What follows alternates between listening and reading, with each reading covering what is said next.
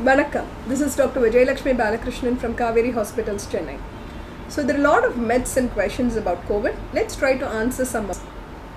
Next comes, who are the people who are most at risk? Because a lot of these youngsters become super spreaders. I get the virus, I have minimal symptoms which I can handle because I'm young, I don't have any other problems. So I go on working, I go out, I spread it to multiple people.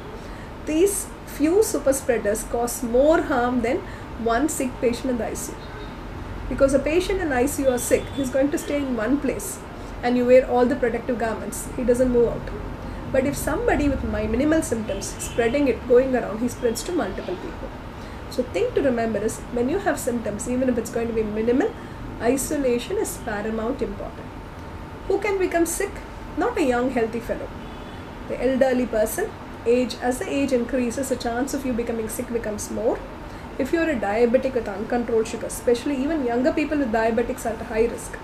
Obese people, people whose body mass index is more than 25, people who are smokers, bad alcoholics, anybody with other organ problems, like for example cardiac issue, liver dysfunction, old strokes, people who have got cancers or treatment on rheumatological diseases, any kind of other end-organ dysfunction or disease, these people have a higher chance of developing it.